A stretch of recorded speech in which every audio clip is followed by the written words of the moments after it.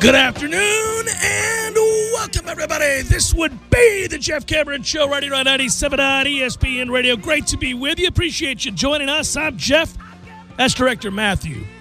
We're online, ESPNTallahassee.com. That's where you're going to listen live via the streaming free. Always don't miss anything, but if you do, go back and caught up at your leisure. We'll post all 3 hours of the program upon the conclusion of the show. You can find it Apple Podcasts, wherever you get podcasts. On Twitter, it's at J Cameron Show. Hello, YouTubers. Good to see you guys again. I know our schedule's been sort of herky-jerky. There's no real consistency to what's going on right now on ESPN Radio. That's true nationally or locally. It's just a mess. But we soldier on. And we do so gladly, by the way. It's fun. It's fun to do the show. It's fun to be here. It's fun to be able to talk to you in rainy Tallahassee. I don't know where you are, but if you're in Florida, it's probably raining where you are too. So batten down the hatches and let's have some fun. All guests appear via the Phone Hero hotline. Phone Hero specializing in iPhone and iPad repair. 2 locations, 2915 Cary Forest Parkway, 833 West Gain Street. Online at phoneherotlh.com. You realize this is good news for you too, Director Matthew. I just was noting, I thought I'd check real quick before the start of the show. Really wasn't part of my rundown or anything like that. But I thought, it occurs to me that we're less than a month away from Florida State starting football camp. I mean, like it's beginning. And we brought that up yesterday on Seminole Headlines. We said, golly, this offseason's going quickly. That's in part is something that I've touched on before, the extended seasons of the NBA, the extended time in which we're watching now the NHL. Getting in well into July as the NBA Finals are being played. Obviously, great game from Chris Paul last night, and he's been on fire this entire postseason, rewriting the end of his career, rewriting the chapter of where he ranks all time. This is a cool run for a guy that I think in a weird way needed it. It's unfair, but I think if you're going to change the narrative on who a person is and what they've meant in the game, this kind of a run does shift the way in which a person is discussed, fair or not. That's just kind of what happens when you start to play this way in the postseason, and we'll see if Phoenix goes on to win the championship. But the season continuing well into July, you're going to wake up and they're going to be wrapping up the NBA championship. And hopefully tonight the Lightning will wrap up winning the Stanley Cup and call it a day. And that will be the end of the NHL season. And you'll have back-to-back world championships in Tampa Bay for the Lightning. That'd be nice. Knock on wood. Doesn't look like Horn's going to play tonight. He's continued to be hurt. More on that later. Not a lot on that. I know you guys don't want me to expound for too long on hockey, but nonetheless, obviously it's on the mind. But we still got another major coming up for the British Open, or the Open, as they like to call it. And so, all of a sudden you gather your thoughts, you collect your breath, and you talk to your friends about the upcoming season. You got your fantasy leagues coming up and all that stuff, the drafts. And then you think to yourself, well, exactly when is the first camp? I mean, as I recall, it's in July, like before the end of the month when camps begin. When you start turning on SportsCenter at night or whatever you do to get your sports information, it's not too long before you sit down and say, okay, well, this is happening. For the first time in NFL history, there's going to be a unified start date for training camp with 29 clubs reporting on July 27th. The Cowboys and the Steelers, who play in this year's Hall of Fame game, you realize, Matthew, the Hall of Fame game is less than a month from right now. The football between two professional franchises, like NFL teams, Cowboys, Steelers, all-time great rivalry, all-time in the upper echelon, the pantheon of greatness in the NFL, those two franchises rest squarely at the top, along with a couple of others. They face off on August the 5th. They will report and begin practice, and they will play on August the 5th. They're eligible to report because they play in that game on the 21st. Guys, that's 14 days. In 14 days, the Dallas Cowboys will conduct football practice. In 14 days, the Pittsburgh Steelers will conduct football practice. You will go home from work. You will drive home and you will say, it's been a long day. What's that woman cooking for dinner? It was too easy, guys. Come on, it was too easy. It was right there in the wheelhouse. I'm tired. I've been working all day to bring home the bacon. I hope she's put together a great meal and the little ones are ready for bed. Maybe she's got them tucked in already. I can sit down, she can bring me my meal and my ice-cold beer, and I can watch a report from football practice. What a good time to be a man in America. Sweetheart, why don't you mosey that dinner on over? I got the TV trays out, and I'm ready to watch a report on ESPN about football practice. What'd you make for me tonight, sugar? Thank you, sweet cakes. A little pat on the backside as she walks away to get your beer. What a good day that'll be. 14 days from right now. 14 days. No doubt she'll have a smile on her face, too. There's nothing a woman likes more than making her man dinner, bringing him a beer after he's worked awfully hard all day long and wants just nothing more than that dinner served promptly with a little bit of football news. I'm just saying. It puts a smile on your face, too, doesn't it, as you drive down the road listening to me right now? I agree. Be thinking about that, ladies. Again, you have a little time. That's going to be in 14 days. The reigning Super Bowl champions, that'd be the Tampa Bay Buccaneers. A lot of champions are housed in Tampa Bay these days. They all seem to reside in the Tampa Bay area. It's the Bay Area, Tampa, St. Pete, home to a lot of champions, a lot of greatness. Now, we spread our seed from the Bay Area, and we go on to places like Tallahassee, Florida, and Miami, Florida, and Orlando, and Atlanta, and New York, and Chicago. We may be any number of places. But we always fondly remember what it was like growing up in the land of champions, where most championships currently reside or are real close to residing. That's where we go. So the Buccaneers, reigning Super Bowl champions, report July 24th. And Tampa Bay faces Dallas in the regular season opener, for those of you wondering, in September, early September. It's not going to be that long, man. All jokes aside, somebody who doesn't get sarcasm or understand satire is feverishly typing away at their keyboard right now to send an angry email to a company who cares not for your complaint because they sold. Good luck with that, pal. Yeah. Just smile along with me and know that football will be here.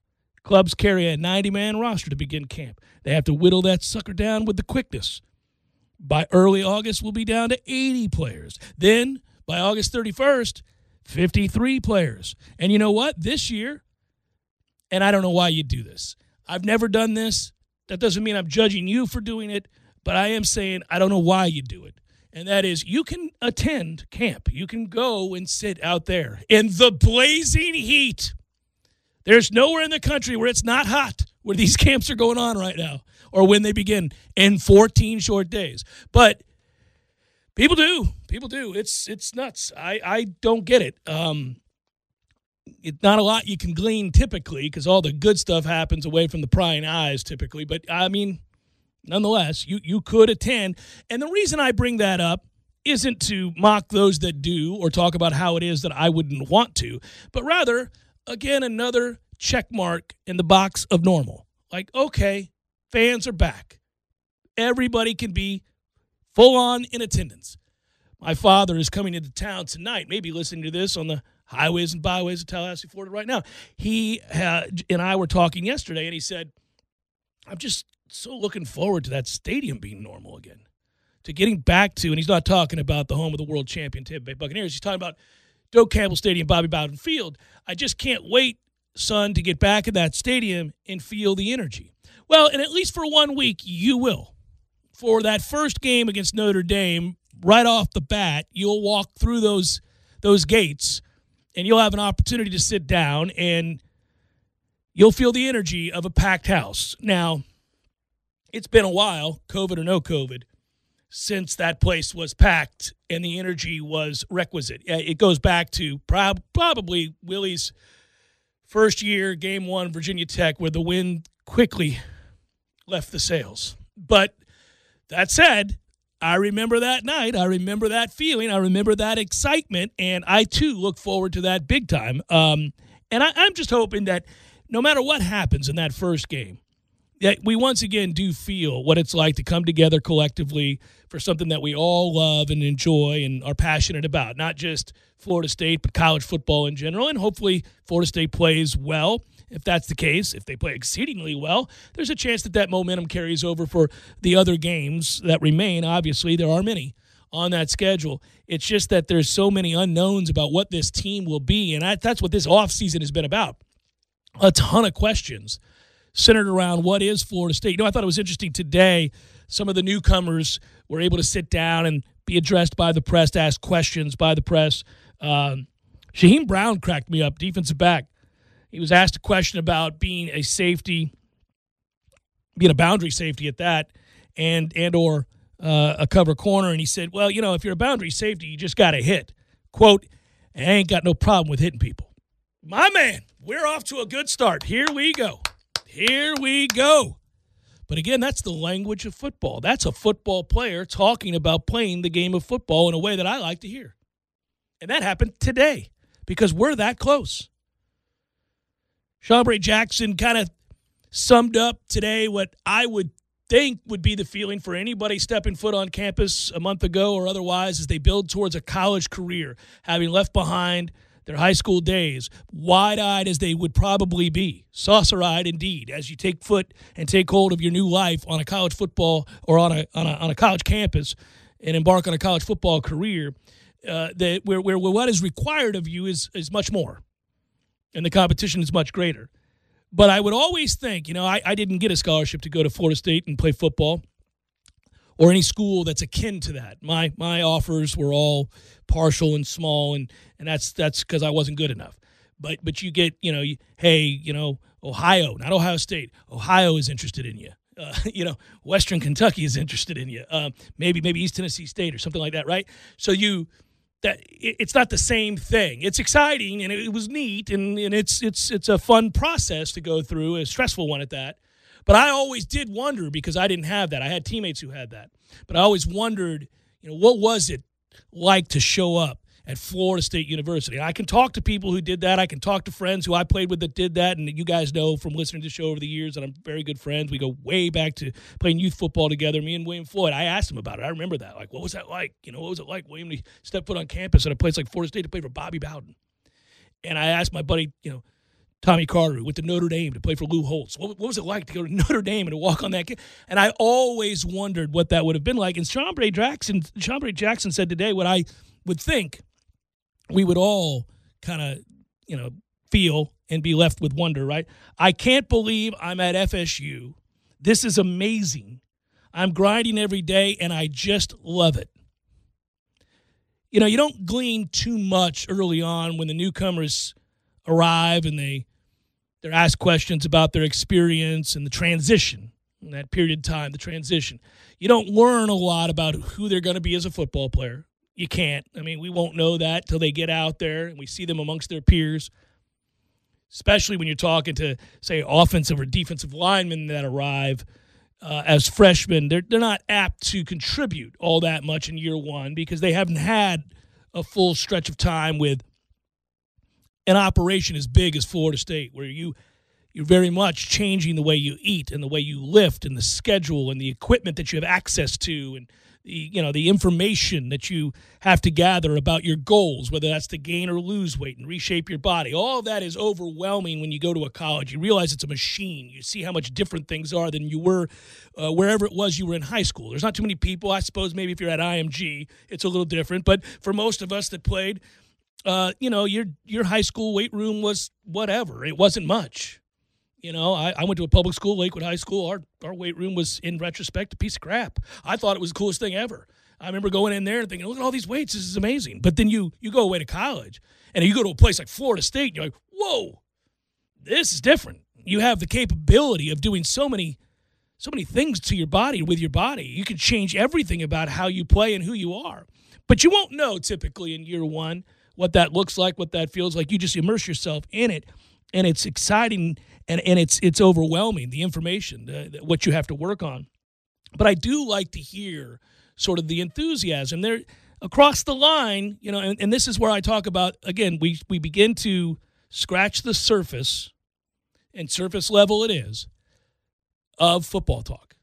That's what happens right now. That's what, today it struck me. Like, how about that? We are 14 days away from football practice starting in the NFL. 14! We're less than a month away from a game, an NFL game being played. Now, it doesn't count. It's an exhibition game. They're still damn well going to be hitting out there. There's going to be grown-ass men popping one another in those uniforms that we've grown to love. And for those of us covering Florida State, these newcomers have arrived. They are being asked questions. They are in the fold. They're talking about preparation. They're talking about the newness, the awe-inspiring, overwhelming nature of it all, right? That's football stuff.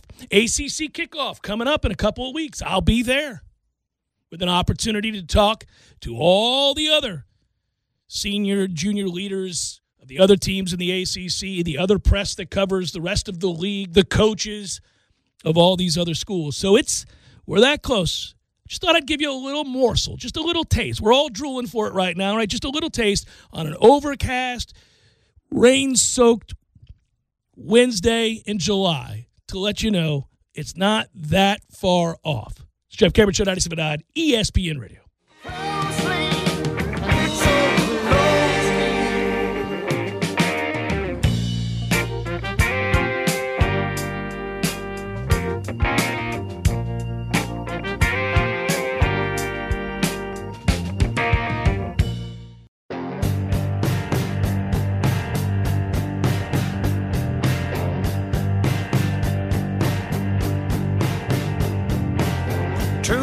True love and rust to rust. I let the others cast stones while I drew in the dust. I tried to be a good man. Jeff Cameron Show, 97.9 ESPN Radio. Happy Balls Wednesday. I got asked about it yesterday. Yeah, I took that picture. If you haven't, go to my Twitter at @JCameron Show. Normally don't do that. It's very Mike Greenberg-esque to do that. But I did take that picture yesterday that you saw, if you happened to catch it. You guys know I'm a bit of an aficionado, bit of an expert, some would say, on rugs. And I'm not talking about the throw rugs at the house. Wigs. Men living in denial. Now, surely it's come a long way. For 20 years I've brought this up. This is what happens. Misery loves company. When you begin to lose your hair, when your hair begins to thin, you became, and I became, more importantly, very aware of others, misery loves company, who are suffering from the same plight. You began to see on the edges, the widow's peak go further back. The hair in the middle gets a little flippity-doo. It's like its last stand. It's hanging in the best it can. You can mousse it a little to make it look a little bit thicker, but it's not. People know, especially people who are balding. They know, oh, you're at that stage, are you? Where you mousse it together, make it look like it's all, nothing a little wind or rain can't upset the apple cart with, right? I mean, that's when you're really, really self-aware. Like, oh, it's starting to rain. This is not good. Gets windy. You're like, I got problems. The grass is dying. So you know it, and then you become an expert because some guys really effort to turn back the hands of time. Some guys really fight the good fight, and they refuse. Now, I have, over the years, changed my stance in some ways.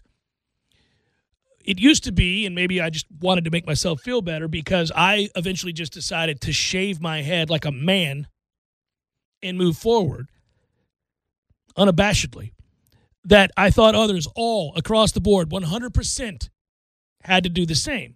But then I saw Jimbo Fisher's head, and I realized not everybody can do that. Some people have misshapen heads. They have oblong-looking craniums. They've got to do something, or else it's just not going to be a good look. Maybe they got a lumpy dome. You got to do something if you don't have the head for it. You're incredibly fortunate if you do. I have a great head. It's huge, too.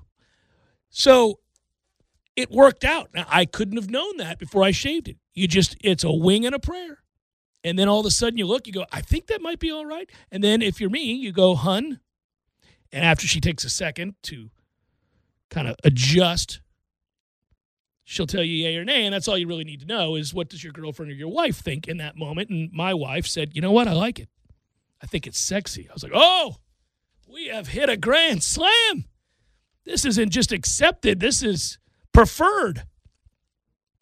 But not everybody is that fortunate. Some people's heads don't have what it takes. So I have softened the stance, but if you're going to do it, you got to go like Tom Brady. You got to go Matthew McConaughey. You got to get the good stuff. Found this out recently. I've got a friend who is friends with a girl who went to FSU and wanted to move to California to work in the film industry when she left school. And her thing was that she was, I don't know what her expertise was. I don't know what she studied, but she was a beautician of sorts. She was really good with hair, and she wanted to get out there and work in the industry and be somebody who did makeup and hair or whatever for actors and actresses. And she ended up doing that. And she informed the guy that I'm friends with that you would be shocked at how many leading men have weaves or some sort of toupee-ish type thing on their head. And you know who I found out is living a lie? Allegedly. Now, we all knew McConaughey's got an incredible wig. I mean, you look at that thing, it's like, wow. You can't even hardly tell. Paul Rudd. No. I would never have guessed. Living a lie. Now, you got to, I mean, if you're a leading guy, you got to do what you got to do, whatever, but not real. You're never going to look at him the same. You're going to spend all of your time the next time it comes up, like studying the hair to see. I would never guess. Whoever does it is really good at it. Really good. Well, yeah. no, it's come so far now. I mean, you look around, there are people who have it you would never guess, and it's unbelievable. Way back in the day when the Bosley Institute had those commercials come out, I remember thinking, I wonder if that works, because that's like your real hair, and they would take the follicles from down at the base that never usually falls out, and they put it on top. If that works, great. I don't know. I never tried it. Why did I bring this up? Why am I talking about this? Damn it, I lost my train of thought. Because of the picture you posted. That is the exact reason. Thank you. I knew you were here for a reason, Matthew. So yesterday on my Twitter feed, I took this picture, and it was remarkable. I wanted to go hug the individual. I wanted to go hug the person because I thought, well, damn it. You, sir, don't need to do that. You're like 75 years old. I mean, nobody thinks that that's... I just didn't... I mean, go look at that thing. It is... And I only wish that the rest of you could have seen the front. But I couldn't be that kind of cruel. I mean, I'm brazen, but I'm not that brazen. I was able to... I had to give blood. I had a doctor's appointment, so I just have to give blood the week out from the doctor's appointment. Just normal physical. Although I'm mentally bracing for that physical because we've reached the age now where those physicals entail things that are uncomfortable. And every time now when you get to be my age that you go into the doctor, there's a chance they're going to tell you something's disastrous. And or they're always pushing for some very uncomfortable exam. So you're just like, oh, okay, we have to do this every time? I'm good. But I went to give the blood and, get in, get out. I'm trying to leave. Just, here you go. Take my blood. And I sat down, and within 30 seconds of sitting down, that man walked in, and I think there was an audible breath. I mean, he took my breath away. He walked through, and I went, oh, my goodness. What are we doing here? My God. Oh! I did. That's as close as I've ever come to making that sound in front of people. That's not what you do. No. He walked in and I went, oh. The guy 2 seats over from me kind of looked over, almost chuckled. He saw my reaction. It was visceral. I was like, oh my good God, sir. What are you doing? So this thing is bright red. It's not a real color. It's not like normal. It's unbelievable. But the front is all this flippity-doo wavy. It's insane. And it didn't sit right. It doesn't even fit. I was going to say, from the, and I don't know if it's because of the angle the man's standing at. But do you see the real hair underneath the fake hair? And the way he's standing, the right side of his head, the hair is closer to his ear than Correct. the other side. No, it doesn't fit. It's like he threw it on like a hat. Like I'm wearing this hat right now. He threw it on as he walked. Oh, we got to go in public. Looks like I better throw on my cap. But it's a wig. It's unreal. I almost thought that guy's doing it as a practical joke. Like that's something you might do just as an over-the-top practical joke. And I was going to say, that's well done. You got me. That's really good. It's like Costanza walking in with that thing on his head where you're like, oh, sir, I mean, what are we doing here? But I wanted to answer a couple questions. And then I'll move on. No, he didn't. I'm not that rude, guys. You may not know it, and as brash as I may be on the air here, I don't think I'm a terrible guy. I tend to have great empathy for people, and certainly I'm sympathetic to certain situations. I'm not going to take a picture so brazen that the guy sees me like I'm paparazzi rolling up on him to take a picture of his wig. I was very discreet before I exposed him to my Twitter followers. I kept the camera low and at a distance, knowing that if I could just get a single shot, it's like a rare find in the animal kingdom. It's a species said to have been extinct long ago. I don't want to be invasive. I don't want to do something that ruins my opportunity to get this great shot. I know that if I could just get this thing on camera, I could hustle back to those in the know and we could enlarge the print and we can see for sure, is this the red-tailed platypus? So for me, I thought, okay, how do we do this without everybody in the waiting room seeing that I'm taking a picture of this guy's god-awful wig? Because the guy 2 seats down from me was on to me. He knew that I was aghast and also impressed. It was a weird combination. The feelings I had, it stirred a lot inside of me. I was all at once just appalled, and I wanted to also celebrate this man's bold endeavor, indeed. So I was like, okay, well, let's just making sure that the little button on the side here is pushed down so that he doesn't hear it. That'd be bad. Would have been funny, but it would have been bad. But I just kind of pressed it over, pretended like I was stretching, and I was like, I got three. And then when he went and sat down and he couldn't tell, I zoomed him in. I was like, oh, there it is. I got it. That's the shot I wanted. So no, I didn't. The man wasn't weeping, thinking that I was gawking. He has no idea. He might now if he's listening, but I don't think so. I don't think he's a listener. And if he is, then, sir, you don't have to do that. You don't have to do that. We're here for you. Just be you. It's okay. I mean, he was older. There's no cause to pretend you have. It's more about the redness of the hair, too. He's not on Twitter. He doesn't know. If he is, if he's following and he saw it, well, that wasn't good of me. I should not have. But he still needed to know, clearly friends have not done right by him, because this is where friends help friends. Somebody should roll on over to whatever my man's name is house and say, Larry, what are we doing? I've remained quiet for too long. Stop that. You're not fooling anybody.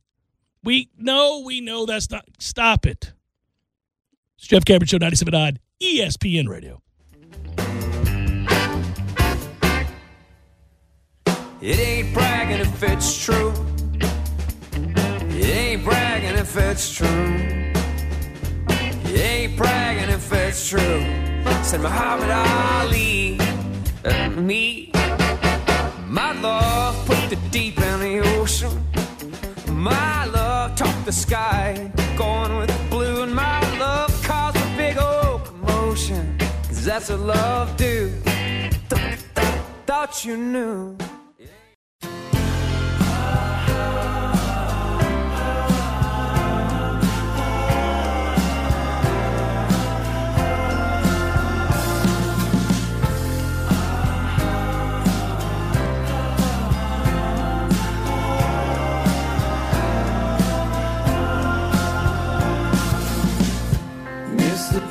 It's Jeff Cameron Show, 97.9 ESPN Radio. In the coming days, there may be an opportunity. I'll talk about it some next week, too. My friends at Orange Theory Fitness are about to unveil, really, deals of a lifetime for current members and those looking to be a member. Lots of ways to get involved and to save a ton of money. I'll have more specifics. In the interim, though, I should tell you, I had a great workout again today at Orange Theory Fitness, and I've enjoyed running into a lot of you who have heard me talk about my endorsement for Orange Theory Fitness over the last couple of years here on the show and decided at some point to give it a go and have fallen in love with it. So, listen, man, a lot of great exercise programs out there, a lot of really knowledgeable people. I'm not telling you that there are no other answers in the world but Orange Theory Fitness. I'm just telling you that it is an option and a good one and one that works and is backed by science. I'm a big fan of that.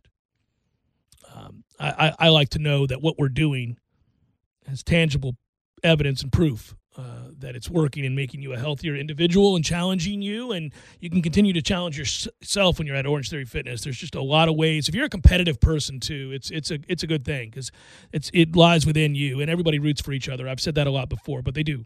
So you may want to inquire, but I'll give you more specifics in the days to come. Okay, I didn't get to this question yesterday, but it is a good question, and it's an observation really, and it's probably one that many share. So it's worth bringing it back here and talking about. Chris wrote to myself and Ira and Corey, and he was saying that look, Mike Norvell is just killing it in terms of recruiting and the effort and the energy, the PR, all the things that this offseason has encompassed, and I think that's true. Again, most Florida State fans are a little jaded, a little cynical, not by nature, but because of the results of the last several years. And we all wanted the happy, joy feeling that accompanied Willie Taggart's arrival in Tallahassee to work out, and it just didn't. And I was wrong about that. I thought it would work out, and I told people as much, and unfortunately it didn't. And there were some things that I didn't know about that hire and some things that I found out later and some things that, as we watched the process play out, were alarming, and eventually the result was the result. Now, we've spoke about what this offseason and, moreover, what that season a year ago was, the COVID season, the 3-6 campaign, and how do you apply a fair assessment and evaluation of the coaches that authored and engineered that season and factor in all of the reasons for a 3-6 campaign, some of which are out of their control, some of which they very much controlled. And right, it's a nuanced discussion. It's a difficult one to have. But the one, I think, point worth belaboring and examining and focusing on more than another is what we saw defensively. Because I think it can be, as Chris writes here, a polarizing issue.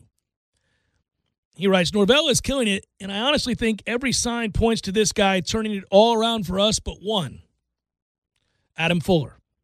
I'm terrified that anybody who was at the helm of that defense last year has shown you that at best they are incapable of elevating play, and at worst they were incompetent.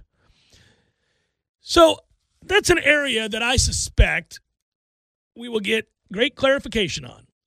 I would first point out that there were a lot of train wrecks for defenses last year in places where they had continuity. So when you're looking for the impact of no spring football or the impact of guys opting out, guys missing time, segments not really being able to be coached hard, I think you start with the defense. The COVID impact on defensive play in college football in an offensive-minded game these days was really evident. I mean, all you had to do was look around, and early on you saw some performances from, again, established programs with a depth of talent and continuity of staff. Watching LSU try to play defense last year was appalling. It was alarming. And that wasn't the only place. We saw it in a lot of other places too, where you would have thought that it would not have been nearly as impacted like it was at a place like Florida State, where you had an entirely new staff that lost out on spring and then couldn't implement not only what they were trying to teach, what they were trying to install schematically, but also from an attitude standpoint, a buy-in standpoint, right? A trust factor, knowing that the guy next to you is going to do what he's supposed to do, because that's a big part of playing defense. So I don't say to you that I'm willing to give, carte blanche to the season that played out and not assess any judgment whatsoever on what I witnessed with a very uncoordinated defense. I can only tell you that I do suspect things will be much, much better. They have to be. If not, he'll get fired. But much, much better, and I'm talking about Coach Fuller, than it was a year ago, because they've actually had a normal offseason and they've been able to be around the kids, and they've all worked together, and you've got buy-in. You don't have kids that have decided to, I'll come back, well, this is a disaster. Like, right off the bat, the situation that happened with Marvin Wilson and Corey Durden, you were pretty well screwed once those two guys decided, I don't know, don't feel like getting in shape, don't feel like playing real hard, this season's a wash, what am I doing? Once that happened, you were kind of screwed. And it became a pervasive attitude, not with everybody, but a lot of guys, kind of going through the motions. And again, you couldn't go over the top in your form of discipline or your efforts to replace those players. You didn't have a depth of talent. You didn't have a lot of experience, and you didn't have a lot of guys to turn to. Your roster was shrunk by COVID, and some kids who opted out, and also kids that I think were a little bit iffy in terms of their commitment to football as it's normally played in a season that was anything but normal. And I get that. I know from talking to Coach Fuller and listening to the man talk about defense that he obviously understands the X's and O's. I've said this over the years of doing this show. One thing you learn, and I think a lot of people know this is not something that's a revelation to too many people, but you typically can't get to this level where you're invited to coach at a place like Florida State, where you're at a Power 5 school making a lot of money, having to go through those interviews and that process. You can't get to this place without knowing football, understanding football, being able to go to the whiteboard and get asked any question about what you do in certain situations against certain looks and down and distance. This is what happens. I remember Jimbo Fisher talked about this. That you sit down with a guy and he says, what are your core principles? Then they ask you this, and this, and then they want certain examples of how you would actually tactically operate in these situations, and they'll ask coaches to do it. Like Nick Saban would say to him, "What is it you're trying to do offensively? What are your core values? What is it that what is the basis for what your offense is? Like what?" And you think about Jimbo Fisher with outside zone and all that stuff, and then he would get up there and talk about that. And if you either see eye to eye or you don't, but there's no question typically. Once again, you can't get that job. You can't fake your way all the way up without knowing the game. Now, that's just one part of it. So let's eliminate this idea that he doesn't understand defensive football. Oh, he most certainly does. But also, that's not all there is to do. Your task with not only having that base acumen, but also, can you teach it? Can you inspire? Can you get kids to execute your game plan? Do you get kids who buy in and fight for and with one another, who have a core understanding of what you're trying to accomplish and work to that end collectively? Do you have that? Can you teach that, and can you inspire that? Can you motivate? And can you, in many ways, empower your players by parting with that information in a way that is digestible, a way that they can understand? Because you can't really think too much out there. It's too fast. You have got to learn it, understand it, know it, and adjust on the fly and play full speed and come downhill and take somebody's head off. And you can never really do that if you're uncertain. You can never really do that if you don't understand what you're being asked to do in each situation. You can never really play fast if you have great distrust that the guy next to you is going to be where he's supposed to be, or you don't have a full grasp of what it is your defensive coordinator is teaching you. So, these whole things, this is what adds up typically to whether or not a guy makes it. It's not whether he has a core understanding and base acumen for the game or for the segment that he teaches or the scheme that he runs. No, all those guys can walk into a room and talk football with anybody. You can't get to this place without being able to do that. You can't. But how well you teach it, how easily digestible it is, how quickly kids take it in and apply it and are able to help one another. Because players always have to take ownership of almost every aspect of a locker room and of a game plan. They have to have a greater understanding. Now, obviously, the quarterback has to have a better understanding than anybody else on the field, right? I mean, why you're trying to do what you're trying to do against what looks and what are the plays that you can opt to out of this if things change, if you begin to see them shift and all that. That's where quarterbacks have to understand what everybody's doing, including checking you into right protections, etc. But that's true of defense too. And I just don't think that we ever saw that a year ago. And there were a lot of reasons for that. Not excuses, but a lot of reasons for that. And I would think that this offseason, being a normal one, will lead to a collection of, at the very least, of players that have a core understanding of what we're doing. Now, will they be good? Are they good enough? A lot of things play into that. I don't think they're good enough. They're not deep enough, strong enough, fast enough at too many positions to have an overwhelmingly dominating defense, but they can look coordinated. They can look like they understand what the hell they're supposed to do. I make the joke all the time about this. Like, many teams understood that Randy Moss was going to run a 9. They understood Randy Moss was going to run a fly. They knew where to be, but he's Randy effing Moss, and guess what? He made the catch. You didn't watch the catch and think, well, we don't know what we're doing. You watched the catch and went, well, son of a bitch. What are you supposed to do? The guy's 6'5", and he jumps 40 inches. What am I supposed to do? I don't have a guy that can combat that, but that's easier to digest, much easier to handle. If the guy's there, just can't make the play, well, he lost. Other guy's better. What are you going to do? Hour number 2, fourth coming. Stay with.